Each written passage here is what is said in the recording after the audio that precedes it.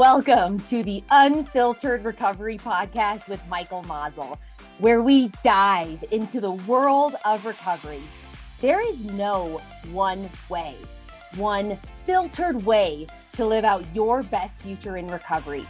It is unfiltered. It is expansive. This is your invitation to take away the filter so we can push your limits of exploration for recovery. We will offer tips, tricks, tools, thought-provoking questions, and motivation to live out your best future unfiltered. I'm ready, but the question is, are you ready? Let's do this. All right. We are here on the topic of we are all in recovery from something. And today, ladies and gents, I have the amazing Megan. And I don't know if she wants me to say her last name, so maybe I'll let her say her last name if she wants to. But this incredible human is here with me to dive deeper, broader, more expansive, all the things that are involved in unfiltered recovery, talking about we are all in recovery from something. We are tearing this baby open. We're doing surgery. So Megan, will you please introduce yourself to all the listeners that listen to Unfiltered Recovery? Hi, Unfiltered Recovery and all the people listening to Unfiltered Recovery and Michael. I am Megan H. or Hauschulz, however you want to go. Megan H. or Megan Hauschulz, however we're going to be, whatever room we're going to be in, that's, I guess, who I'll be. I live in Colorado. I work for Harmony Foundation in Estes Park, Colorado. I am an intensive outpatient counselor, and I am also in recovery for 13 years now, almost 14. We'll just say 13 though, right? One day at a time. One day at a time. 13. What? Teenager on our hands, ladies and gents. Watch out. This is going to get nutty. All right. Megan, I was so excited to bring you on when I was talking about this theme with you. And so again, we are all in recovery from something. And what an amazing concept I believe that we all kind of need to grab a hold of and really choose to own. And so when I told you I really wanted to talk about this, what were some of your initial thoughts? What is your experience with even this language of we are all in recovery from something? And how does it kind of fit into your life, or how does it trickle into the lives that you touch? You know, actually, when you first brought it up, what I thought about is social media and how social media just portrays everyone as having like this pristine, perfect life without any issues at all, right? Like, I'm the perfect mom, I'm the perfect spouse, I'm the perfect boyfriend, I'm the perfect whatever, right? And there's no issues. And what we don't see is what is behind the scenes. And we are all in recovery from something, whether that is drugs, whether it's alcohol, whether it's a certain lifestyle that was unhealthy. It doesn't matter. We are all recovering from something. People who decide to eat differently. It's people who decide to exercise more, whatever it is, right? They're in recovery from something, from not wanting to be a certain way any longer. Right. Oh, I love that you said that, from not wanting to be a certain way any longer. And so when you work with humans that are in recovery from drug and alcohol addiction and you start peeling the layers back, what have you seen happen that you could share with everybody about, hey, like they start to realize it's not just the drugs and alcohol that they're in recovery from. It's so much more. And that's not a bad thing, but wow, what is it? Well, you know, because drugs and alcohol are the symptom of the disease, right? The alcohol is not the actual disease. The bottle is not the disease. It's in our head. It's us. Unfortunately, we've been plagued in some which way, shape, or form, and we use drugs and alcohol to cope. So I think peeling back those layers and figuring out what is it that's going on with me? Forget my next door neighbor, forget my mom, forget my spouse. What is happening with me?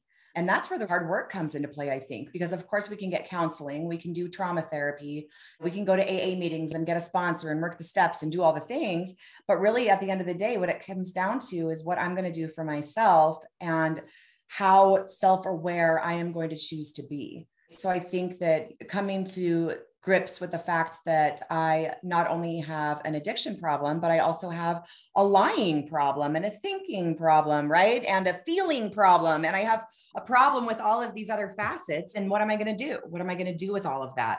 And honestly, it is layer by layer. I can't take it all on single-handedly at the same time. It's like, so a server has all these plates and you just keep piling a plate and a plate and a plate.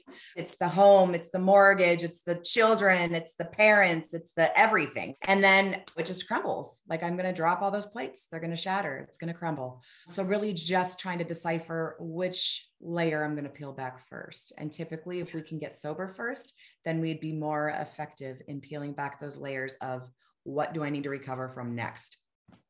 Right. I love the analogy first. I love the analogy of the waitress holding all those plates, because that's kind of how I felt when I got into recovery. I was like, oh, I'm not just in recovery from drug and alcohol addiction. I have so many other things that I need to recover from, like certain behaviors, certain ways of thinking, all the things.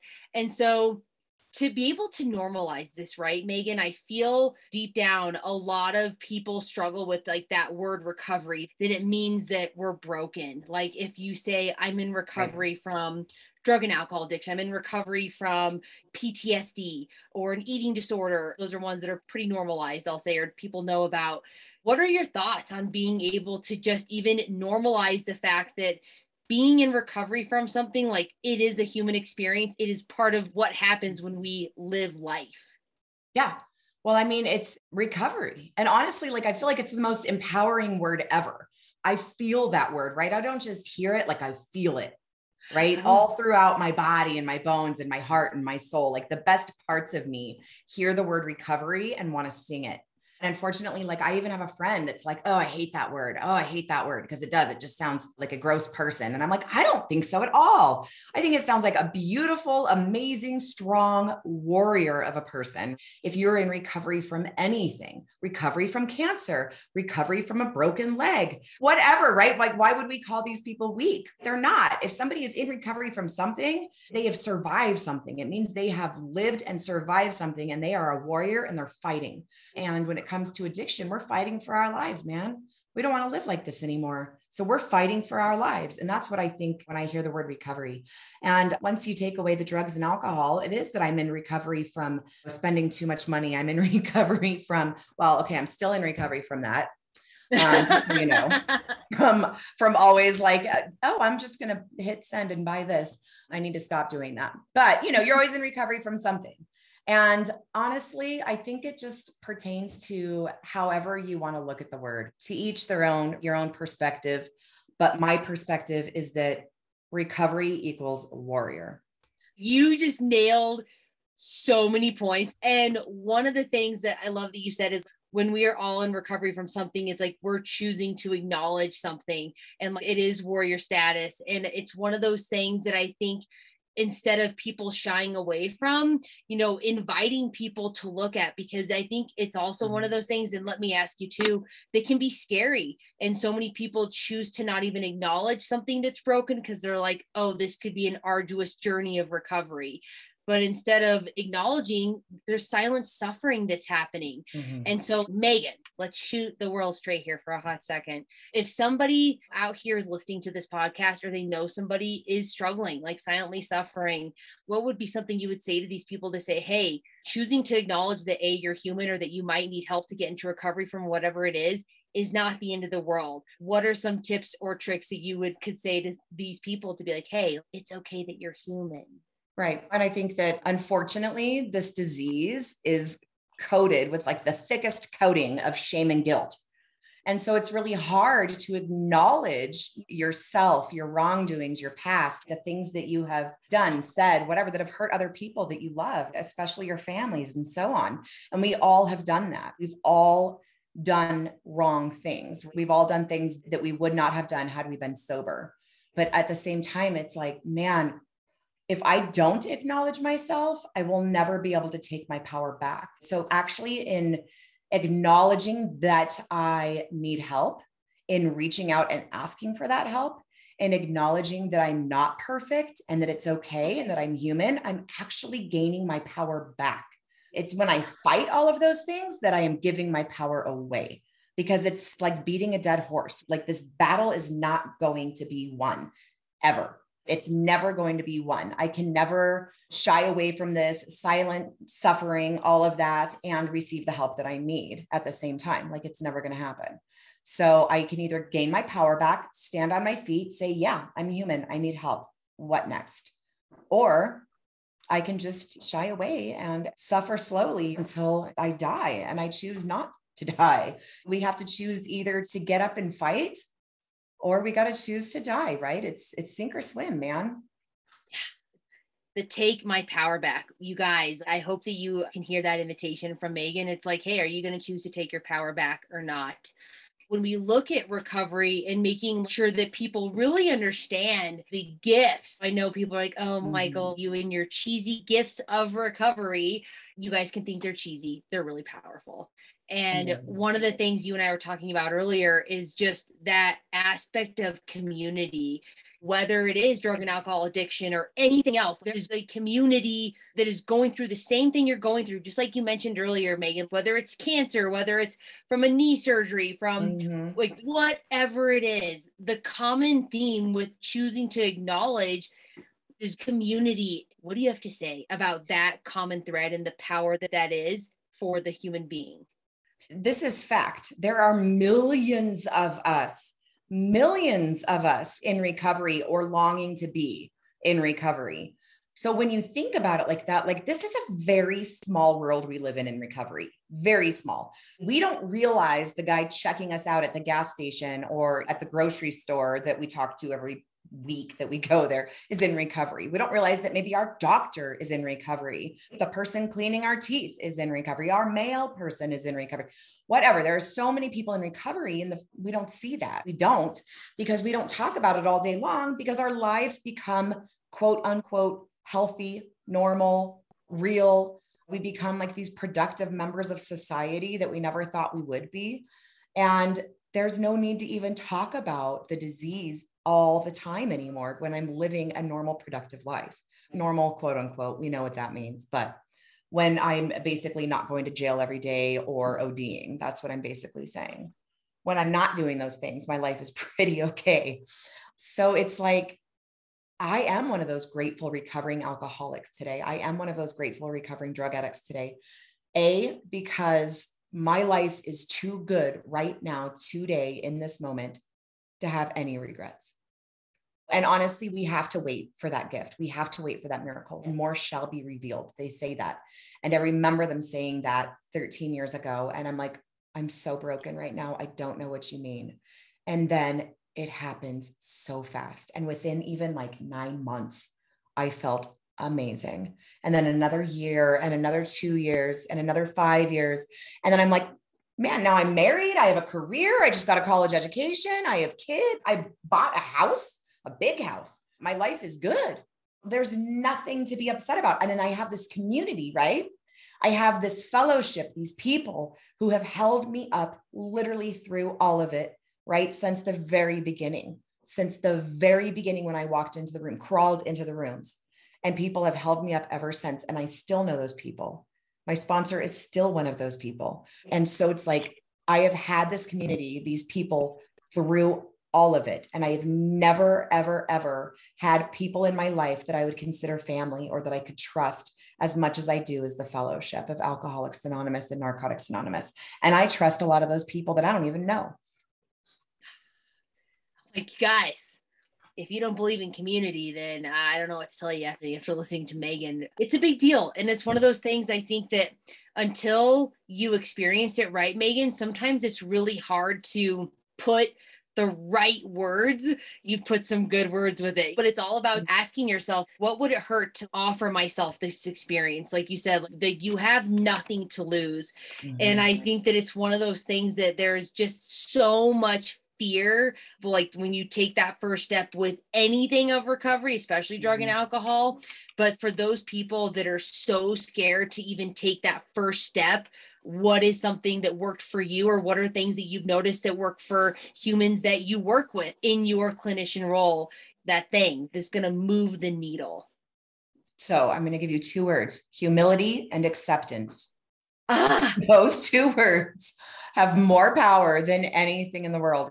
Humility is being humble enough to say, I don't have this shit together. I don't.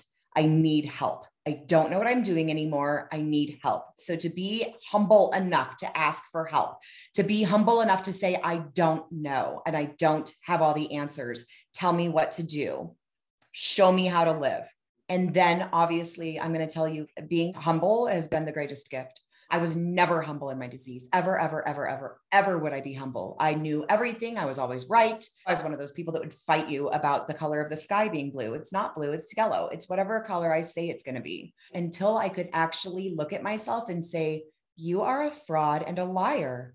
Get it together or you're going to die. Then finally I could come out and just say, okay, you know what? I'm just going to shut up for once and listen. And that's what I really had to do, is I had to shut up and listen to other people, when really I just wanted to talk all the time, but I needed to stop. And then acceptance, y'all. Oh my God. It says in our book, acceptance is the answer to all of our problems today. I say this to my clients all the time. Are you going to beat that dead horse, or are you going to accept the fact that it's dead? We can't do this anymore. Are you going to accept the fact that you're a drug addict or an alcoholic? Or are you just going to keep running across the street in front of the trucks? I don't understand. This is what we got to do. We've got to learn how to just accept the fact that we're addict and alcoholic, and then be humble enough to ask for help. you guys write that down, acceptance and humility. And I'll be the first to say that is something on a daily basis I still have to get into. And they're my two best friends slash enemies. Let's be real here. I love hate relationship. Love hate relationship. Yes, to the nth degree. We've been talking about you are all in recovery from something. Megan has given some amazing examples, and they also pertaining to drug and alcohol addiction, but it all pertains to anything that you need to get into recovery over. Is like when we look at that humility and that acceptance, and when you look at community, look at all those things. And so I love that you said when we are in recovery, or we choose to get into recovery, we are choosing to take our power back. And so I want to ask you, because you've been in acceptance of, hey, like I can get into recovery, I can choose to make my life better. Mm-hmm. What are other areas that you have gotten into recovery from that you wouldn't mind talking or sharing about? So that people are like, oh, okay, yeah, I get it now.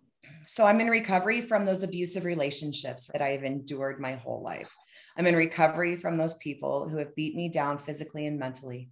I'm in recovery from the bullies who bullied me in middle school and high school. I am in recovery from thinking I'm too fat or too skinny. I'm in recovery from thinking I'm ugly or unworthy. I'm in recovery from all the negative self-talk that I have told myself over the many years that I have been alive, right? I'm in recovery from sugar. I'm in recovery from caffeine. Well, recovery from caffeine for me is more like minimizing just how much I drink, because I can't give up coffee ever.